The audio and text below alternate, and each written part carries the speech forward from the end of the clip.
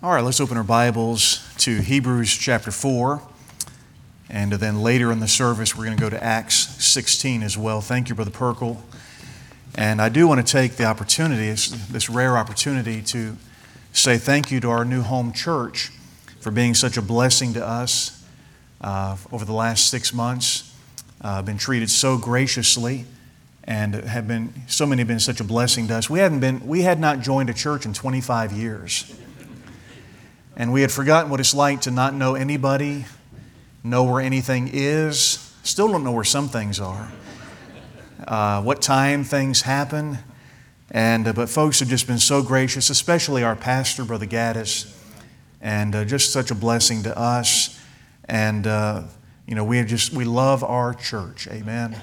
We love being part of Southwest Baptist Church, and very thankful for the opportunity to be here this morning. Hebrews chapter 4. Set this aside. Hebrews 4 and verse number 12. For the Word of God is quick and powerful and sharper than any two-edged sword, piercing even to the dividing asunder of soul and spirit and of the joints and marrow, and is a discerner of the thoughts and intents of the heart. Neither is there any creature that is not manifest in His sight, but all things are naked and opened unto the eyes of Him with whom we have to do. Seeing then that we have a great high priest that has passed into the heavens, Jesus, the Son of God, let us hold fast our profession. For we have not an high priest which cannot be touched with the feeling of our infirmities, but was in all points tempted like as we are, yet without sin. Let us therefore come boldly unto the throne of grace, that we may obtain mercy and find grace to help in time of need. We're going to begin with this passage in Hebrews 4, and then later in the message we're going to go to Acts 16 to see this truth illustrated in the life of Paul. But I want to speak to you this morning on grace to help in time of need. Our Heavenly Father, I pray this morning that You'd bless our time together as we now have the Word of God opened. I pray that as we study it, we'd see Jesus at the right hand of the Father, interceding for us to see the access that we have day and night to the throne of grace. And Father, I pray that You would help those who may be struggling, who may be discouraged, who may be dealing with various issues of life, that we would learn to take the opportunity we are presented to come boldly to the throne of grace and get the mercy that we need and the grace we need in time of need. I pray if anyone here is not saved, that today they would understand the gospel and would turn to Jesus Christ, their personal Savior. And we do pray that You'd bless our pastor where he is this morning on vacation. Help them to have a restful and a safe time. For we ask all this in Jesus' name. Amen. You may be seated. Our text in Hebrews teaches us that we have a great high priest.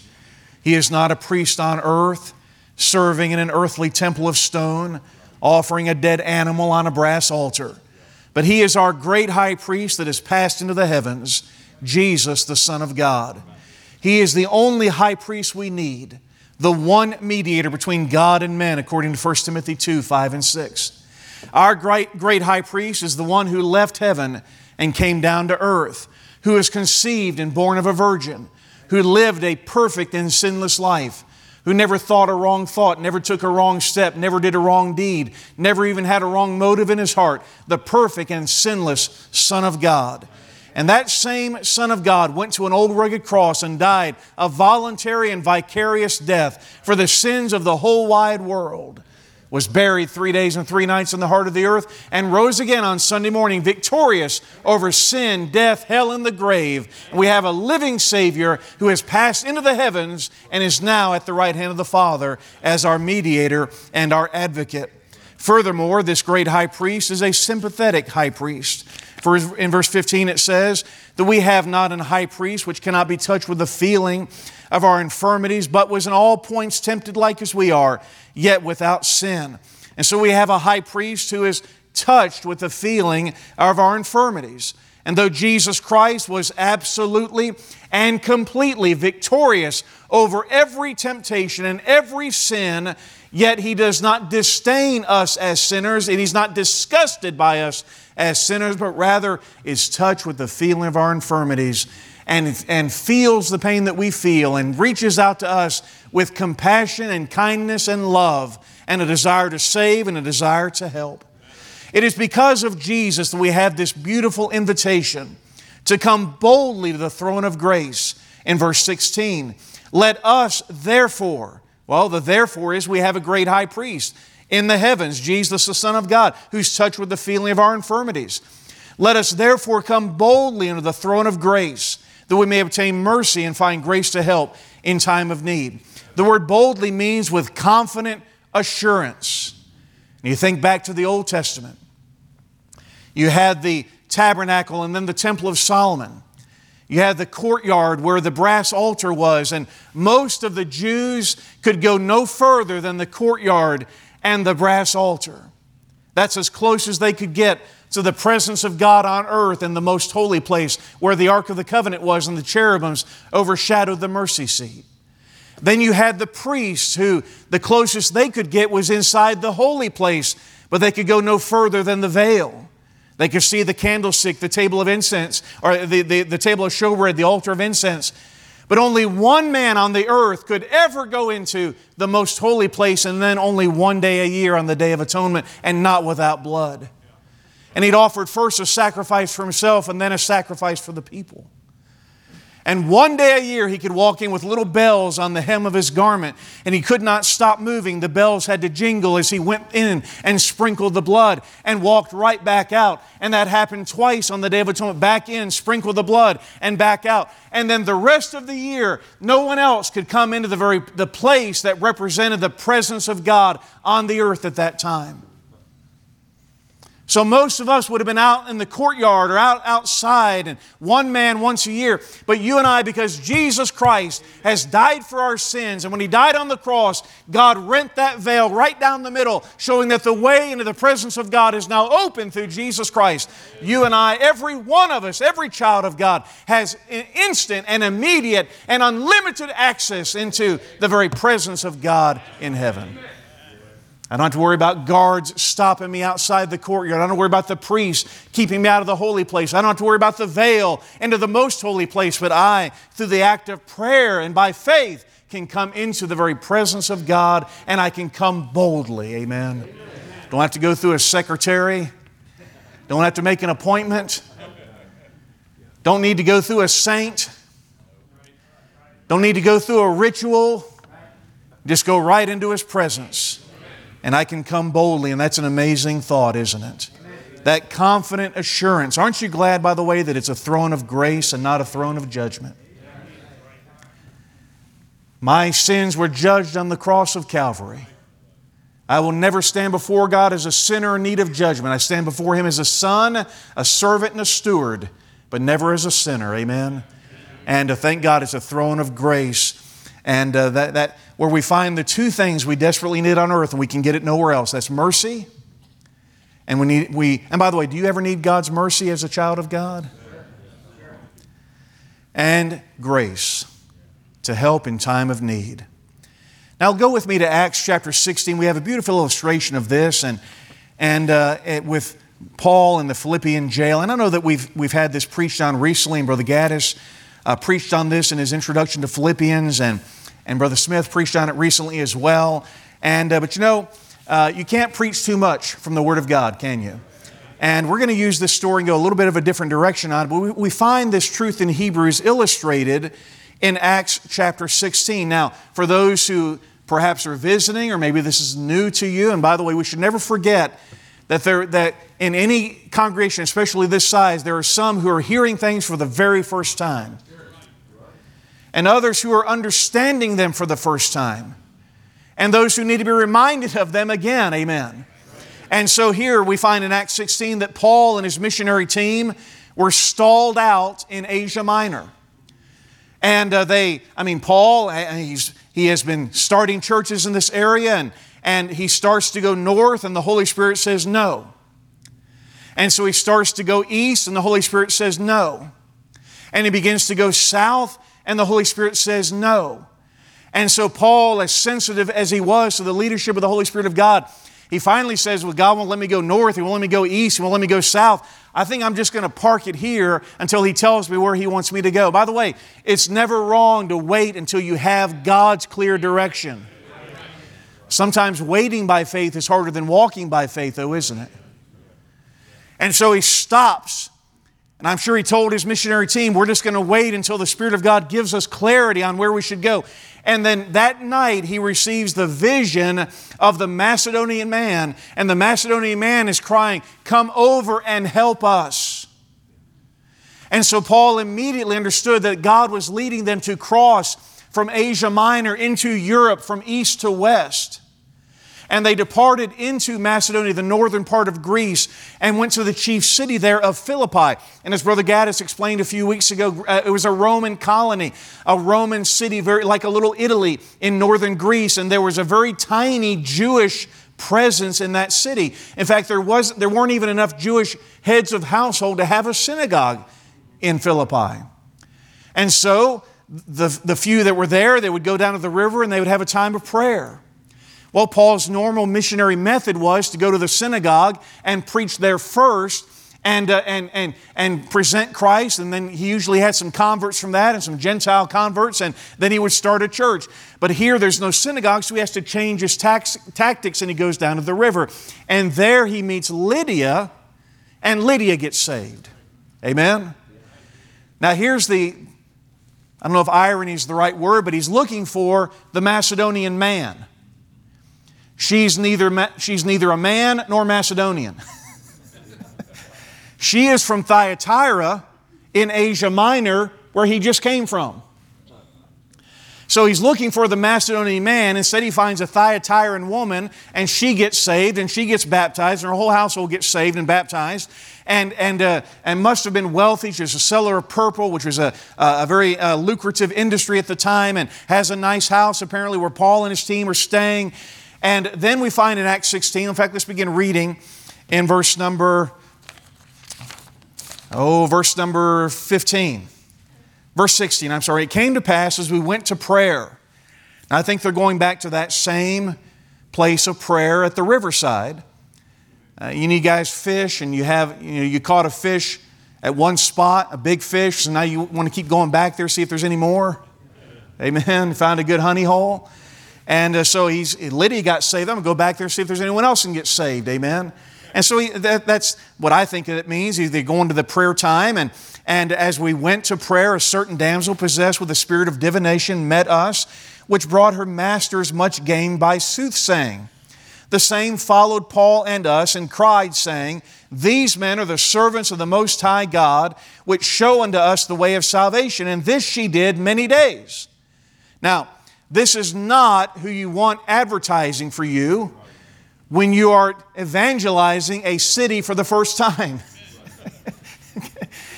You don't want demons advertising with you and then you become associated with the occult. Right? I mean, if you're out soul winning, you don't want one of these guys wearing the marijuana leaf shirts and waving the marijuana banner, going around and saying, hey, listen to what this guy has to say. You don't want that association, do you? And he didn't want to be associated with witchcraft and the occult and the soothsaying and the demon works that were going on in Philippi. But she's following him day after day. And finally in verse 18, it says, but Paul being grieved turned and said to the Spirit, I command thee in the name of Jesus Christ to come out of her. And he came out the same hour. Well, that's good for her, not so good for her masters.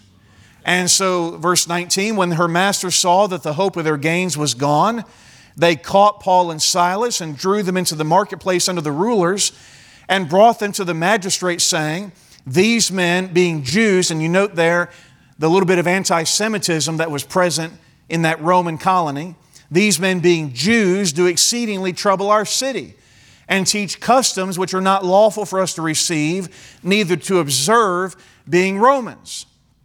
And the multitude rose up together against them. And here you got mob rule. You don't have Roman law, you've got mob rule. And the magistrates rent off their clothes and commanded to beat them. When they had laid many stripes upon them, they cast them into prison, charging the jailer to keep them safely.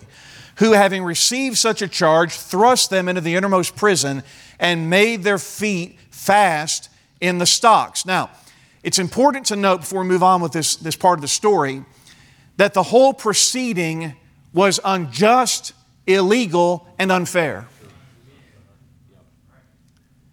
In fact, Paul is going to make a point of this at the end of the chapter. And I think sometimes we skip over what I find to be a very humorous ending to the story. Look at verse number 34. Verse 35. And when it was day, the magistrate sent the sergeant saying, let those men go. Now they've calmed down. They've realized, we really didn't have the right to do this. The guys took a beating. They spent the night in jail. Let's just go and let them go. Verse 36, the keeper of the prison told this saying to Paul, the magistrates have sent to let you go. Now therefore depart and go in peace. But Paul said to them, they have beaten us openly uncondemned, being Romans, and have cast us into prison. And now do they thrust us out privily? Nay, verily, let them come themselves and fetch us out.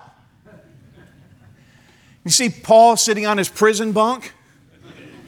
And they say, hey guys, you can go. Excuse me? Silas and I, we're Roman citizens. We have Roman rights.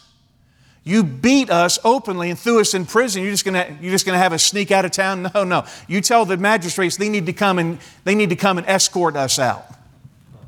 I just kind of like that, amen? Doesn't really fit into the sermon, I just like it.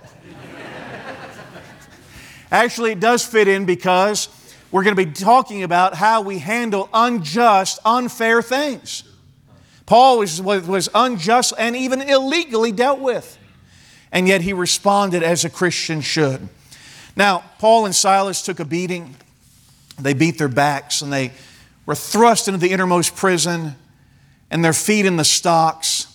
And I think it'd be best for us to illustrate that. When I used to preach from this passage, and I'd have a teenager or somebody come up and I'd have them put their feet on a chair to illustrate how the stocks would elevate their feet off the ground. Then you got a picture of their backs being beaten bloody, having to lay back on their backs or on their elbows with their feet up in the air without being able to get in any sort of a comfortable position, with open wounds on a dirty floor, and just the misery of that situation, the pain that was involved in that situation, the inability to get in a comfortable position. And yet we find at midnight, verse 25, Paul and Silas prayed and sang praises unto God, and the prisoners heard them.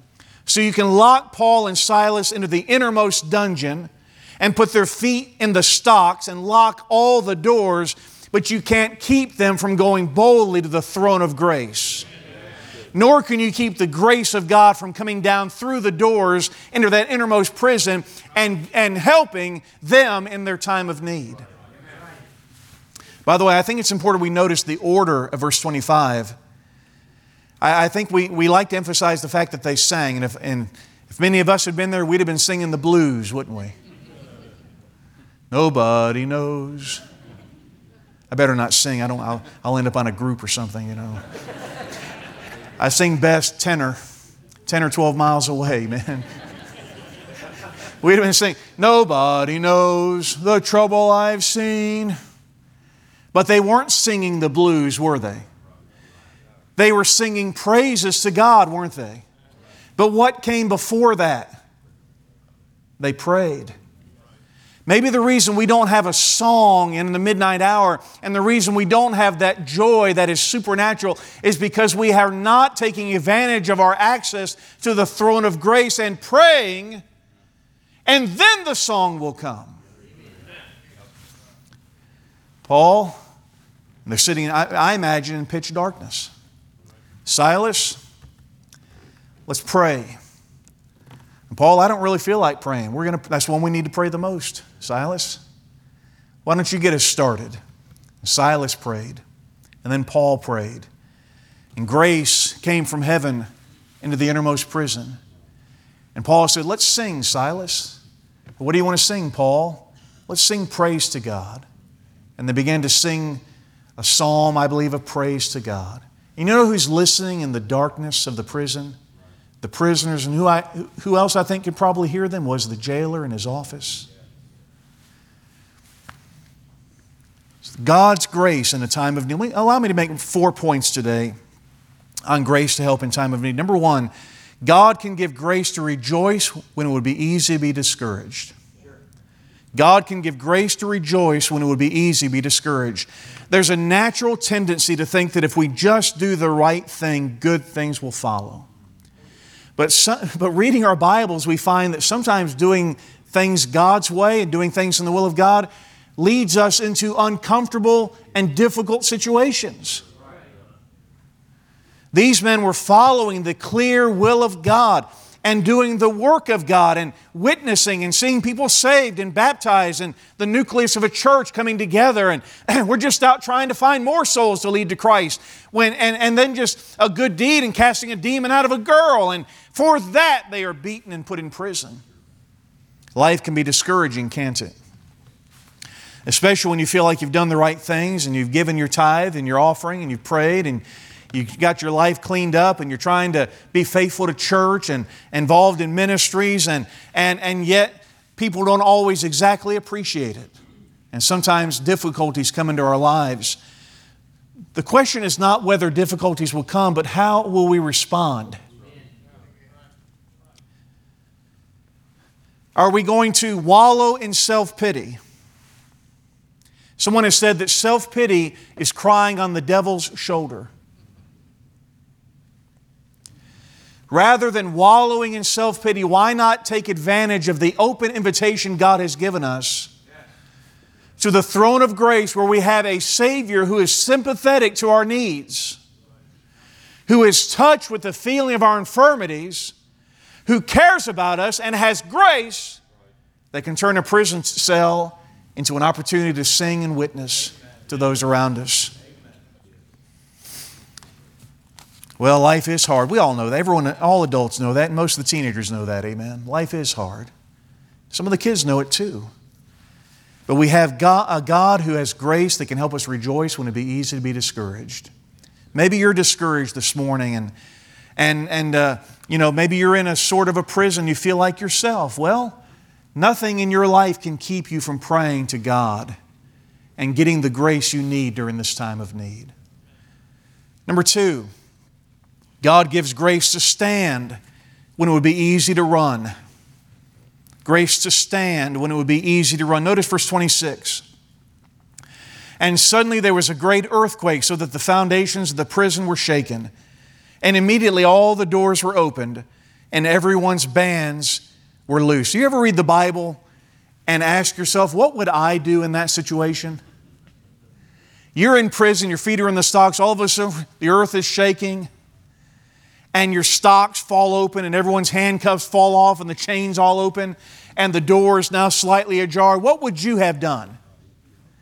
Happy trails to you. I hope we don't meet again, amen. Wouldn't you have been tempted? Well, God's opened the door. I'm getting out of here. Didn't Peter do that in Acts 4 or 5? So why did Paul stay? Why did Paul stay?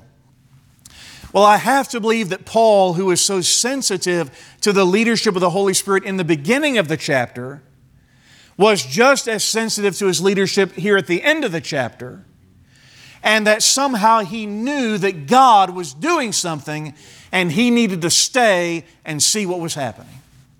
Amen? Well, I don't know what's happening in America right now. I think we can all feel the tremors, can't we? But is God still on the throne or not? If God is doing something, then it is time for us to stand and see what God's doing. Amen? Let us not run when things start shaking, but let us stand and see what God is doing.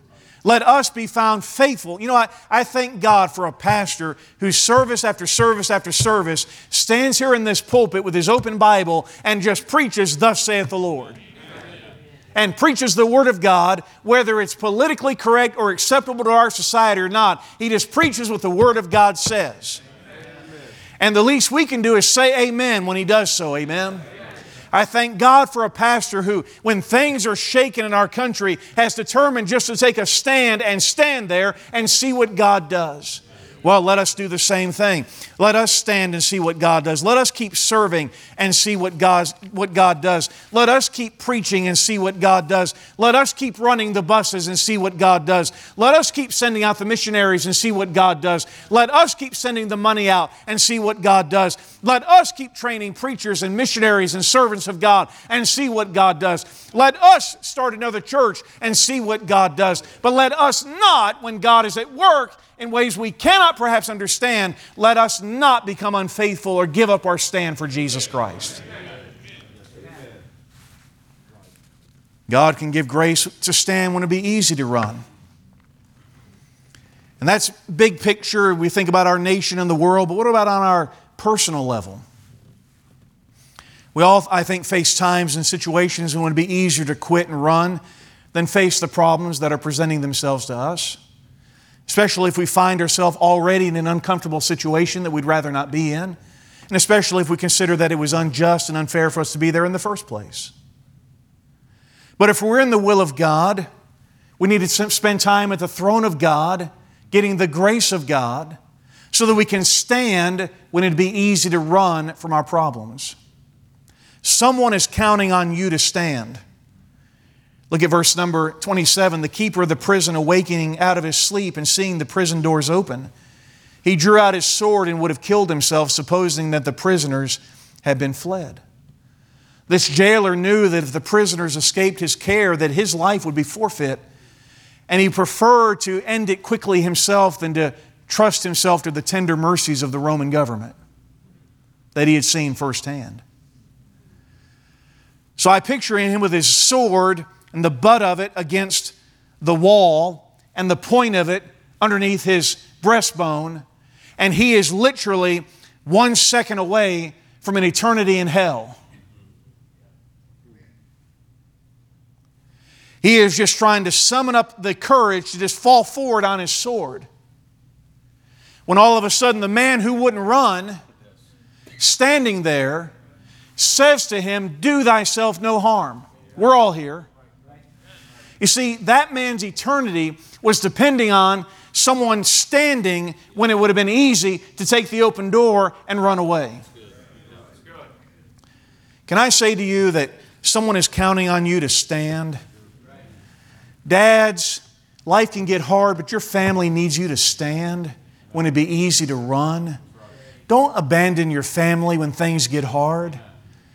My mother, her father abandoned them when she was just 14 years old. You know, that sent her whole life into a tailspin for many years to come and affected her, all of her family. Don't do that to your family. Ladies, mothers, wives, don't abandon your husband and your kids pursuing some selfish ambition or some selfish desire. Just because things are hard does not mean you need to take an open door of escape. You need to stay put and do the will of God in your family. Kids, things may get hard and you may think, I can just run away. But you're not going to run away from your problems. You're going to run away into more problems. Stay in the will of God and stay where God wants you to be. Hey, don't give up that class or that nursery position or that bus route because things are hard in your life right now. Just stand and stay faithful and see what God might do in the days and weeks and months ahead. God can give grace. So I just don't know how I can handle this. That's why you need something supernatural in your life. Aren't you glad that there's an open invitation to the throne of grace where a sympathetic Savior sits at the right hand of the Father who's touched with the feeling of your infirmities and says, come boldly with confident assurance and get the mercy and the grace you need in time of need? So God can give grace to stand when it be easy to run. Thirdly, God can give grace to forgive when it would be easy to resent or even to hate. In verse 28, Paul cried with a loud voice, saying, "Do thyself no harm, for we are all here." Now, I don't know, I can't prove that the jailer is the one that put the stripes on his back. I think the wording of it is that the magistrates commanded them to be beaten, and they laid stripes upon them. Then they charged the jailer. Was the jailer the one that put the stripes on his back? Possibly. But he certainly represented the entire unjust system, didn't he? And can't you sense a little bit of maliciousness? take these Jews and make sure they're put away. Say, fine, come here, you dirty Jews. And he takes them with their bleeding backs and takes them into the innermost prison and throws them down on the Bible says he thrusts them into the innermost prison, throws them down on the ground, claps their feet in the shackles, slams them shut, and says, enjoy your night. I mean, can't you sense a little bit of maliciousness in his attitude towards these Jews who are causing trouble? You think there was a little bit of meanness involved? I think so. Does he not represent the entire unjust system? Here Paul and Silas just doing God's will, Roman citizens supposed to be protected with Roman rights. And yet here this system, these magistrates and this mob have thrown them into prison, and this jailer with malicious glee has locked us into the most dirty and darkest place there and put their feet in the stocks just to add insult to injury and just left them there in the darkness. Couldn't you say that Paul might sit there and say, that jailer represents all that I'm suffering. I hate his guts. And man, if the door's open, the chains are off, I'm out of here. And if he's about to fall on his sword, too bad. You get what you deserve, buddy. Couldn't you see that being an attitude that some people might have in the same situation? Might not that be the natural man's response? Isn't part of the works of the flesh hatred? It's not in the fruit of the Spirit, is it? The fruit of the Spirit is love. That's the first part. And so you find this man who has at least represented, perhaps even, I believe, added to with the malicious attitude and the behavior towards Paul. And yet Paul, when he sees this man at the point of killing himself, stops him with a loud voice. He didn't just whisper, hey, look at that guy over there. He says, stop! Do thyself no harm. We're all here. I just see here that God can give grace to forgive when it would be easy to resent and perhaps even to hate someone for what they have done to you in your life.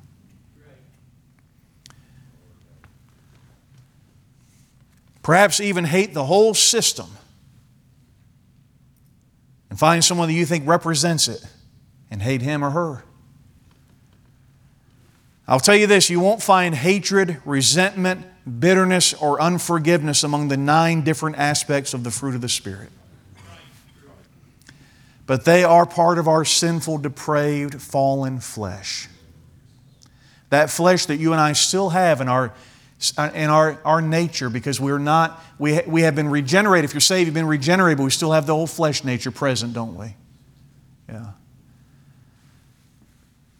I believe, and I don't really know folks in this church that well yet. I've only been here 6 months, and I'm not looking for gossip.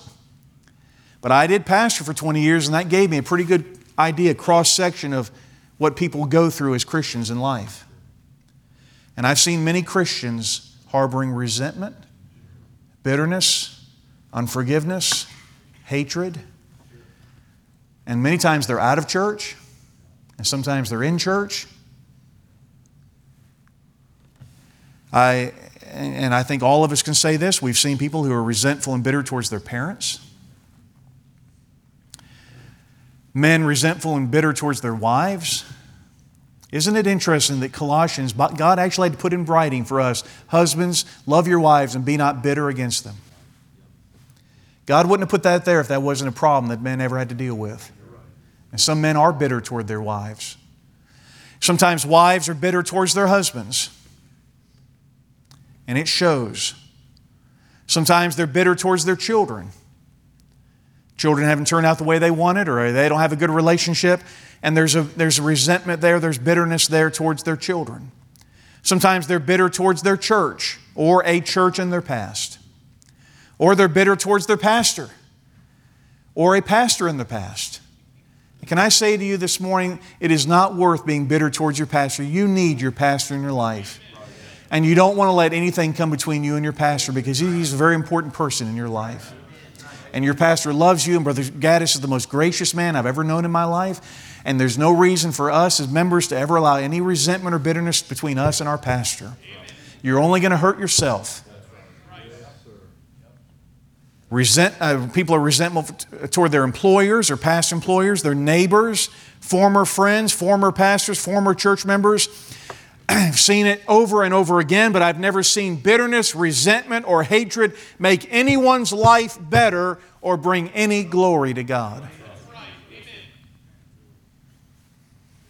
Bitterness, resentment leads to bitterness. You want to know where bitterness gets started? You resent something or someone. You didn't get what you wanted. You didn't get what you deserved. You got what you didn't deserve. Someone didn't treat you right, and you resent it, and that resentment takes root and becomes bitterness, and bitterness wraps itself into your soul. The roots of bitterness spread, and it's hard to get out once you've let it spread, but it's harder to keep it in and allow it to stay.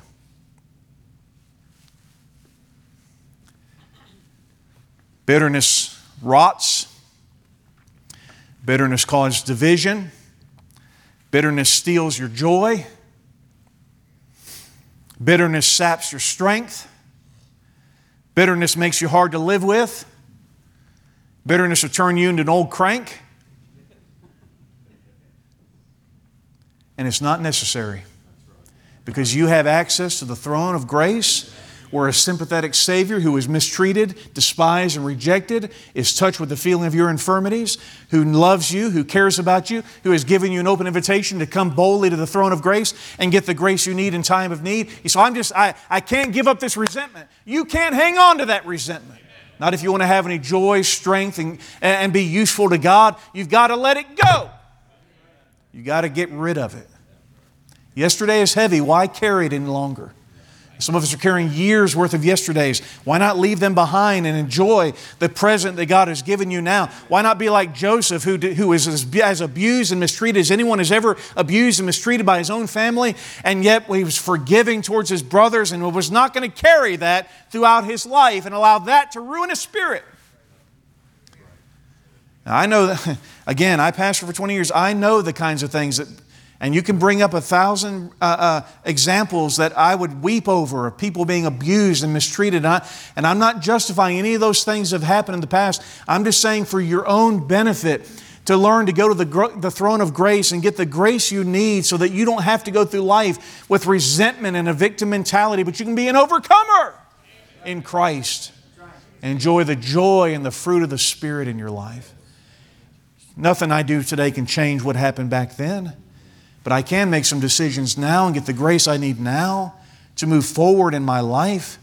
Can I tell you that I mentioned my mother earlier, and I appreciate those who have prayed for her. She's dealing with cancer again, and she's going through intravenous treatments, which are not painful and so much better than chemo that she'd been through before, and thank God for that. And she has a good prognosis for the future. My mother got saved when she was in her 40s. Okay, I got saved first. I was a teenager. And I led my mother to Christ when I graduated high school. And then my brother got saved. My dad got saved. My parents are still in the same church 30 years later in Weatherford. And my mother got saved, and there was a real change in all of us, as there should be. I mentioned that her father abandoned the family many, many years before. She and her, I'm probably going to get the numbers wrong, but in her 50s, I would say, she, through the internet, found her father living in California. Reached out to him. Went and visited him. And forgave him for leaving her and her brother. And all that had caused, the chain reaction of that. You know what he said to her? She said, why have you tried to get in contact? I didn't think you'd ever want to talk to me again. Was it like nothing had ever? Of course not. But what there was there was something. There was some restoration. Amen? But you can't carry that resentment forever and that hatred forever. You're a child of God. God has forgiven you. You've got to learn to forgive others. You say, that's not natural. I just can't do it. No, it's not natural. It's supernatural. But aren't you glad there's a throne of grace and a sympathetic Savior, our great high priest at the right hand of God, who's touched with the feeling of our infirmities and wants to give us mercy and wants to give us grace to help in time of need?